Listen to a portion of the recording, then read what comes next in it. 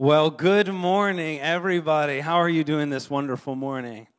Good. We were going to have a not-so-winter fest, but it turns out we're having a winter fest. Isn't that amazing that winter came back? Well, welcome to church. If this is your first time or your first time in a long time at the Harbour, I just want to welcome you. It is so good to see each and every one of you today. If we haven't had the chance yet to meet, my name is Spencer. I get the privilege of being one of the pastors here at the Harbour, and it is my joy to share with you today, to share the scriptures. First, before I do, I just want to take a moment and honor our pastor, Adam. Would you take a moment and just honor him with me? He's amazing. And no, I am not doing this for brownie points. In fact, I'll probably get a talking to later, but I believe that honor is due to him. He's an incredible man. He loves each and every one of you. Shout out to all the kids in the house today. Kids, can you give me a shout? Oh, that was weak. Come on. Kids, can you give me a shout? Wow, I was expecting a lot more excitement. Not gonna lie. Well, hey, parents, just take a deep breath. I know what it feels like to have children with you in service. I know the panic and the stress that boils up within you when your child starts talking. Don't worry. I have 3 very little children, so I'm like basically a master at talking whilst being distracted. So it's totally fine. You are good to go. Hey, if you have yet to be here, in the last few weeks, we are in a series called Unpopular Opinion.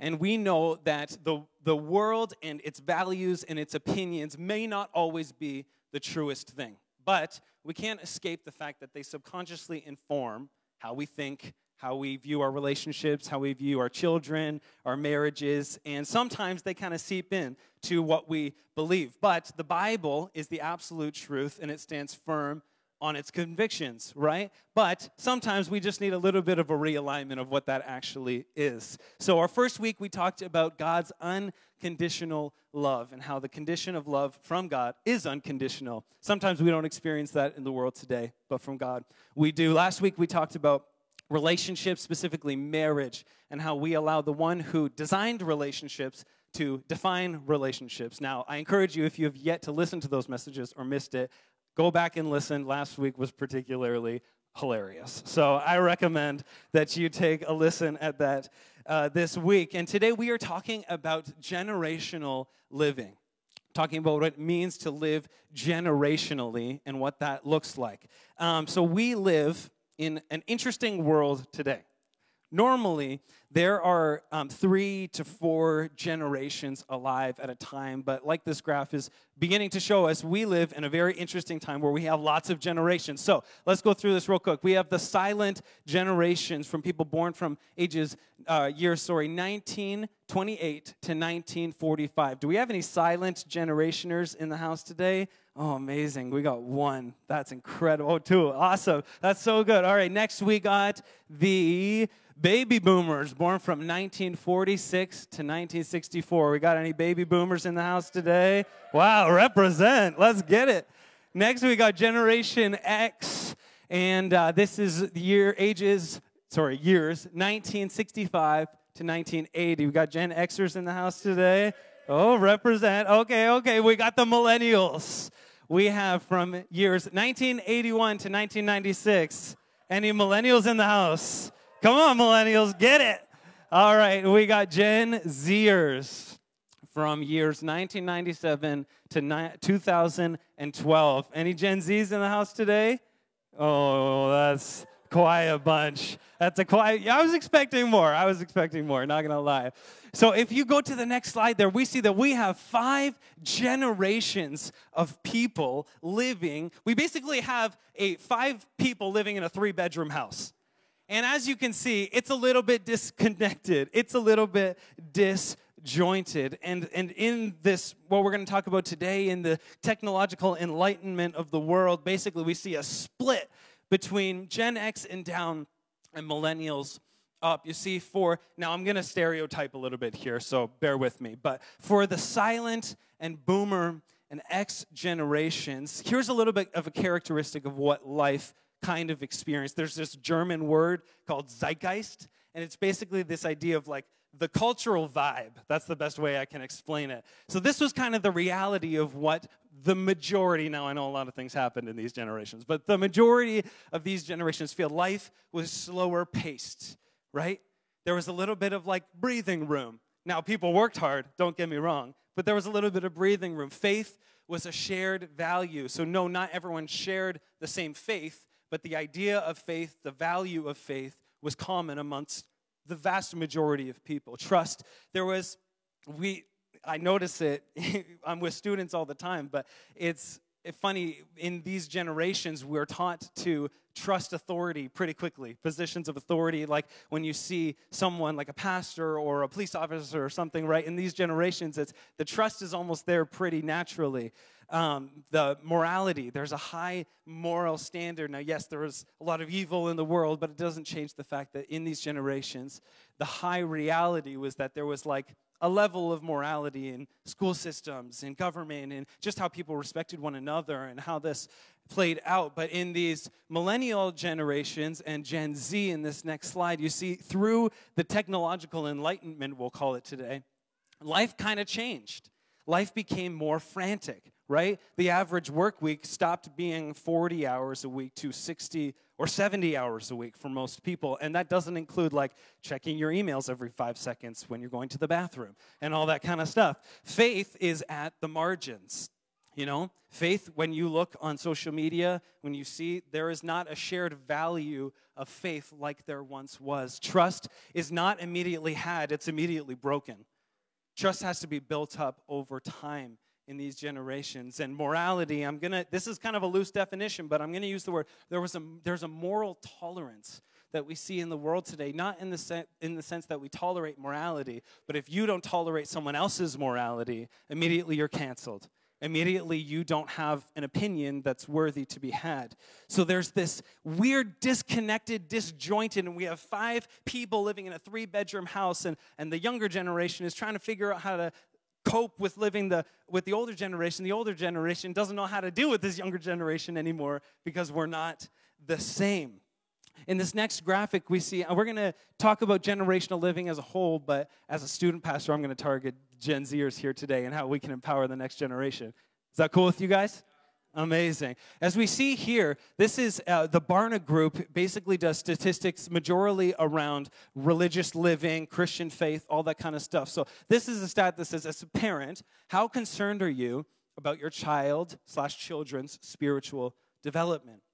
Now, as we can see from this graph, the more Christian you are, for lack of a better word, whether you're practicing or Christian, the more concerned you are for your child's spiritual growth, which kind of just makes sense. What fascinates me the most is the high percentage of non-Christian parents concerned about their child's spiritual development.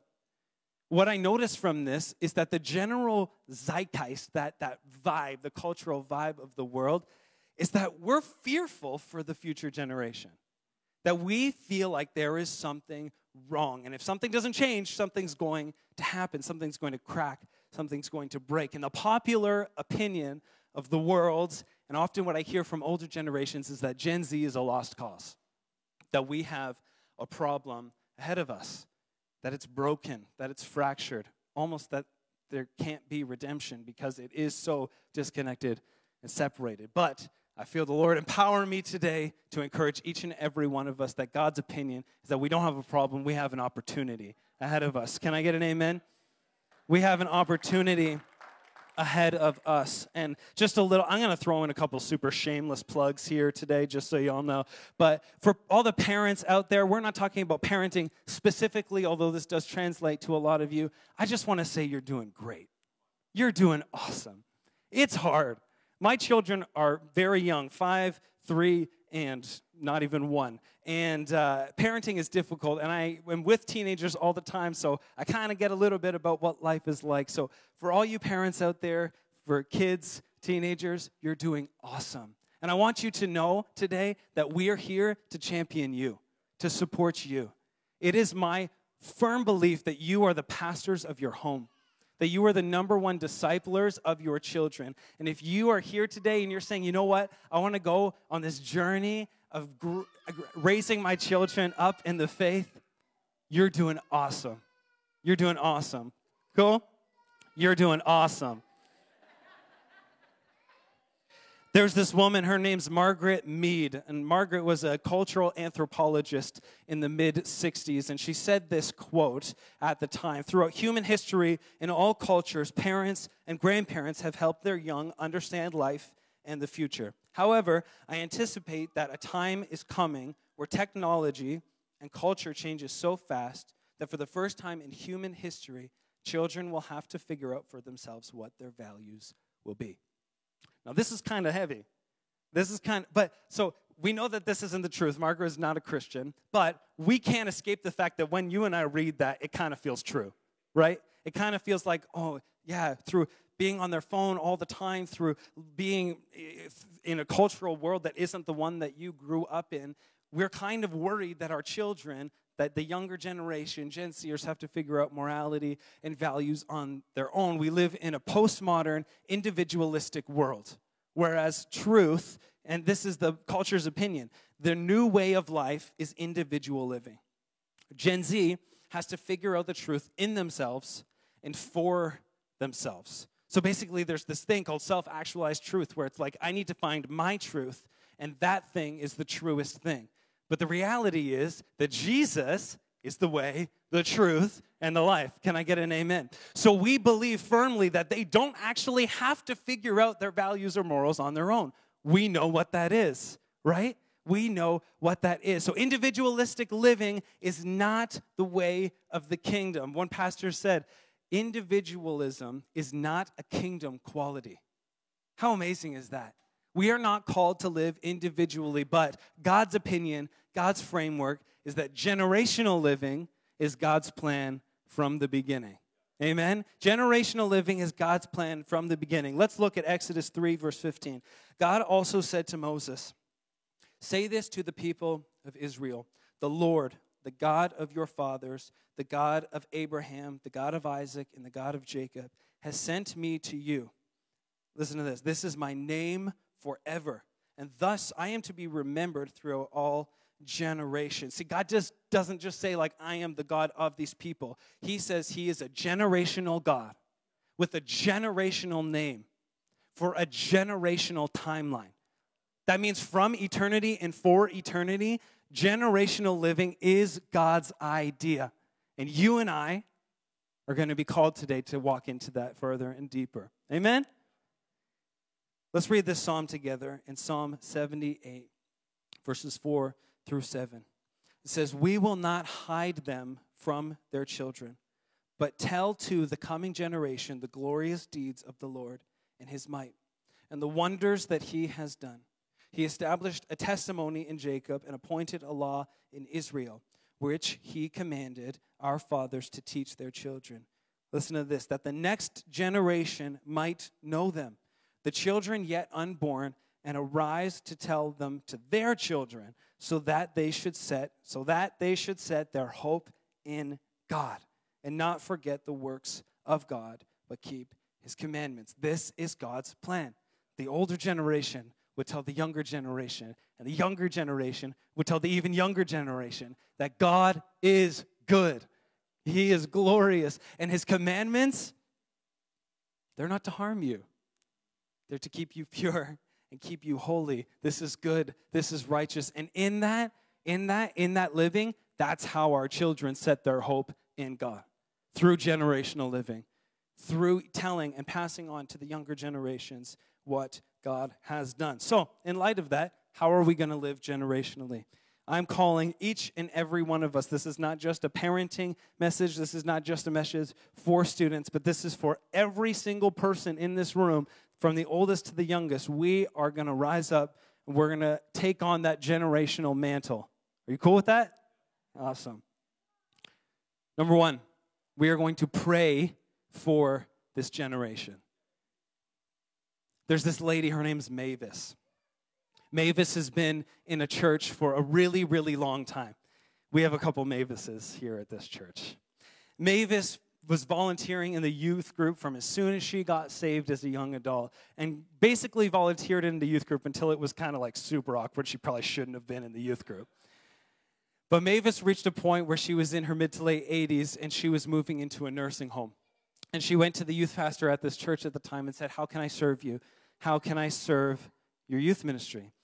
And this youth pastor, let's call her Jackie for fun, she said, Mavis, I need you to pray. I need you to pray for our students. So Mavis committed to praying. And these two girls came to youth group for the very first time. They were in grade 9. Didn't know Jesus, didn't experience God whatsoever, but just started coming to youth group. And Jackie, the youth pastor, had a big burden for these girls, so she gave their names to Mavis. And Mavis committed to praying for these two girls. Fast forward 4 years, these girls are graduating high school. They've accepted Jesus. They're totally super fresh, starting on this journey of walking with God. So the day after their graduation, the youth pastor says, come on, girls, we're going to go for a field trip. They're like, where are we going? Like, it's fine. Just relax. We're going. And then, so they go on this field trip. And they show up at this nursing home. And these girls just graduated grade 12. We're like, what are we doing at a nursing home? This is ridiculous. And Jackie, the youth pastor, brings these girls into Mavis's room. And there's a pitcher of orange juice and some cookies on the table, and it's this incredible thing. And on this table, there's cards just littered all over the table, dated from every year, all throughout their high school career, with their names written on it.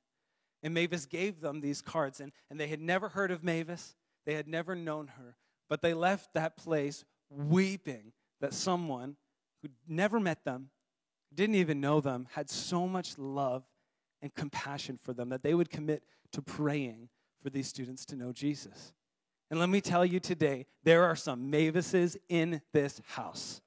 There are not only the ones that are already committed, but there's some of you that I believe that I can call you higher and deeper. You see, here on the second Tuesday of every month, which was this past Tuesday, we have morning prayer. And it's beautiful and it's super awesome. And I love each and every one of you that come. I'm not calling you old. But for the vast majority of them, they are in the older generations. And that's awesome. It's super great. We have Mavises littered throughout our church coming. And this past Tuesday, we separated into groups. And nobody wanted to pair with me. So I was by myself, not going to lie. No shade to each every one of you. Just kidding. People prayed with me. It's fine. And and they were all broken off, and so I just walked around the room, and I totally snooped on what everyone's praying about. And I kid you not, every single one of them were praying for children and students. Every single one. Let me tell you today, young people, there are people praying for you. There are people praying for your children, for your families to know Jesus. But I say that to you not only as an encouragement, but a challenge. We need young people at prayer. We need young people at prayer coming and committing themselves to praying for their younger generations. Because let me tell you something, prayer works. Can I give you that today? Prayer works. So, few things that I can point out that we can pray for the younger generation. And this is for all of us. We can pray for them to fear and revere God. It is the beginning of wisdom, and let me tell you, that is what we need. Psalms 34:11 says, "Come, O children, listen to me, and I will teach you the fear of the Lord." Our children, my children, myself included, need people older than me to come alongside us, not even just physically, but pray with us, to pray for us, to pray for our children that we would receive fear and reverence for God. And that's not like a scary kind of fear. That's like an honor kind of fear, if you've never heard that word before. That's like God's the most important thing. That's kind of what it's all about, right? Our priorities are set straight. We can pray for them to be surrounded with divine favor. Psalms 5:12 says, "For you bless the righteous, O Lord. You cover him with favor as with a shield." And this is one of those things that, like, you don't really see the fruit of these prayers while your children are teenagers because they're punks and they don't see anything. No shade to all you teenagers out there, but I was one of them. So they might not see it now, but I promise you, if each and every one of us commit to praying this for our children and for our students, by the time they come out of that age and they become young adults and they commit their lives to God, like for real, and they're totally ready to go in, I guarantee you they will look back and see the goodness of God over their lives. I promise you. I see it in my life, in my worst I cry sometimes. I'm just going to tell you that now. It's genuine, I promise. I tell you right now, I look back in my life, in my worst days, when I was a total rebellious punk of a teenager, and I look back and I see the prayers of my parents and those around me covering me with divine favor and protecting me from going down the other path. So, do that. Pray for God to bring godly friends and influences into your students' lives. Can I get an amen, church? This is so crucial and vital. I look back at my own life and I see every road that misled me away from Jesus was because an influence brought me there. We've been talking about this actually a lot this last little bit. Bad company corrupts good character. You know, as an iron sharpens an iron, so a friend sharpens another. We need our students and our children to have godly friends and influences, to be accountable to one another and to stir each other on in the faith. So we need to pray for our generation. Pray for our generation. Number 2, we need to prioritize church. Now, I'm not just giving you a shameless plug because we're in church, because you're already here. But we need to prioritize church. And I'm not just talking like coming to church. I'm talking like being at church. You know what I mean? Like being here, being present. When I was a kid, I went to church every Sunday night, and every Wednesday night. My entire life. And I'm pretty sure I went to the church before I went home when I was born. Like, I've been to the church a couple times here and there. And I'm not saying I'm perfect by any means, but I would call myself a very disciplined person. And I full on believe I am who I am today because my parents prioritized us being at church. It's like, if you're sick, grab a bag, we're going to church. If you're tired, you're sleeping on the pew, we're going to church. Like, my mother is the one laughing over there, and she's very British, and you'll probably hear her snort at some point. But she's a strong woman, and not going to church was not an option. And I'm so thankful to have grown up in a family like that, and I encourage each and every one of us to prioritize being at church, especially you dads. I'm not just talking about like coming and bringing your family to church, like Pastor Adam was talking about last week, like, come on, honey, we're going to church. You know what I mean? But I'm talking like when you're at church, like being at church, like let your kids watch you worship. Like be here, be present, be at prayer, like commit to praying. Be present for your children. And here, let me take this a little higher. I'm not just talking about you parents. I see all of you older generation, and it encourages my faith. When I see you here, when I see you committed and worshiping, I see some of the Mavises in our house here several times a week, and I'm not calling you to come here several times a week, I'm just saying, committed to the house of God, committed to the faith community. And if you have yet to commit yourself to a faith community, welcome home. You're here. This is awesome. This is the best place for you to be. If you have any desire whatsoever to know God or to grow in Him, you cannot do it alone. You can't. And let me tell you something else. Your children can't do it alone. They can't. We won't survive. Hebrews 10:23 through 25 says, "Let us hold fast the confession of our hope without wavering. For He who promised is faithful." Can I get an amen?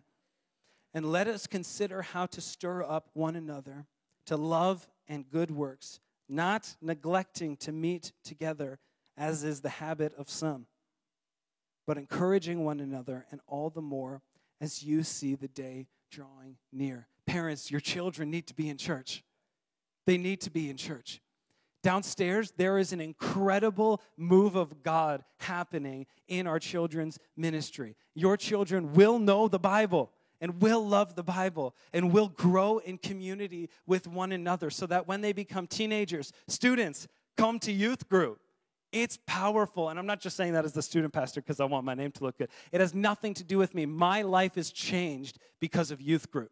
Because I had leaders and mentors in my life who walked with me through my horrible moments, who stayed with me, who played Crash Bandicoot on GameCube when I was a loser, but hung out with me anyways because they chose to love me, and it absolutely changed my life. Each and every one of you parents, I encourage you to encourage your students to come to youth group. I promise you that godly influence, that godly friendship, that authentic community, we need it. Every one of us need it. Get in a small group. Join something and be committed to the local church together. We need to prioritize church as a family and be here, and be present when we are here. Is that okay? Lastly, we need to participate in the development of the younger generation. Now, I'm not just talking about parents today, because parents, you're in it. But I'm talking about each and every one of us called to generational living. You know, I'm talking from the oldest generation passing it on to the younger, and that generation passing it on to the next, and that generation passing on. I'm calling you students, start serving in kids ministry. Pass it on to the next generation. You millennials, mentor a student. Be present in someone's life.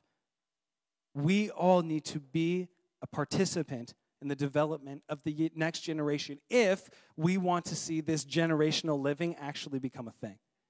And this is God's design. It's not just my plan. It's not something cute that I came up with. This is God's plan and God's design, and each and every one of us are called to that. So how do we do it? First of all, we need to be an example to them, to the younger generation. I promise you, younger people in the church today, they're watching you. They see how you serve. They see how you act and respond and talk.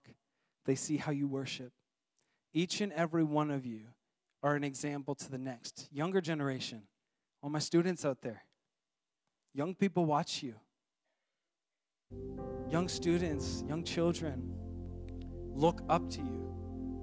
And we as a community of faith are called to be an example to those that come after us, right? 2 Timothy 3:14 says, "For as for you," Paul's talking to Timothy here, "continue in what you have learned and have firmly believed, knowing from whom you learned it." There's this thing called like family. And it's really important to how we act and how we believe as a church community. It's one thing to learn something from someone. It's another thing to know who you learned it from and to walk and to live in that. Each of us are called to be an example to the younger generation. Number 2, intentionally impart to them.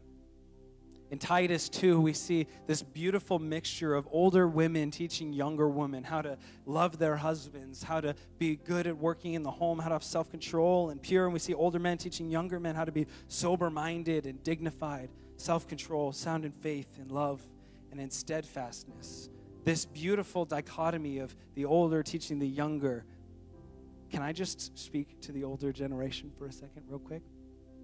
Although and I'm going to include myself because I'm not an older generation. We want your wisdom. I know it may not seem like your grandchildren, your children are listening to you. I promise you they're listening to you.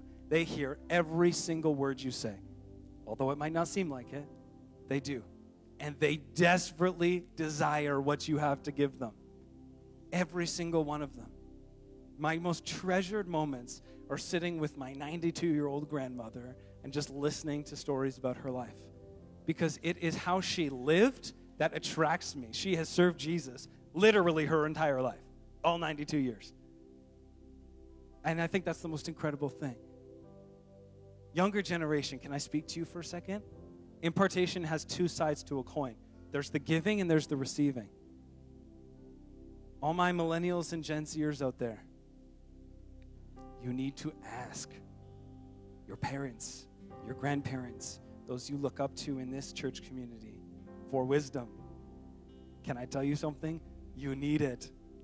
I need it. We can't do this on our own, nor were we ever called to do it on our own. For generational living is God's plan from the beginning. Now lastly, this is super important. We need to be hopeful about the younger generation. We don't have a problem. We have an opportunity. Can I get an amen? We don't have a problem. We have an opportunity. Gen Z is not lost. Gen Z is not broken. There's not a fracture. There's not a fragment that can't be restored by the goodness of God. And I promise you that each and every one of us commit to prayer, commit to participation, commit to prioritizing church. Gen Z will return to Jesus. Those in our community who don't know him will return to Jesus. I believe that there is something happening in the air where we can't take it any longer. Like, it's so disconnected that it can't get any more disconnected, that either it's going to just crack or break, or else there's going to be a move of God and they're going to come back. I don't know about you, but I prefer the latter. Can I get an amen? There is revival happening in Gen Z. If you don't know what that means, it just means like something really cool is happening in churches and colleges and students. There's services happening for weeks at a time, like nonstop, weeks at a time, that are started by Gen Z and happening by Gen Z. Like, God is moving in this generation, and I believe wholeheartedly that he's moving in Kincardine and in the town and in this church, and that each and every one of your students and each and every one of your children will know the Lord. Why don't we stand together? Let's stand as an act of hope, as an act of positivity, in the sense of, hey, I know that it doesn't look good right now, but it will be. But it will be. Can I just like have everyone look at me real quick? Let's get hopeful. Let's get hopeful. Jesus' church is okay. It's gonna be good.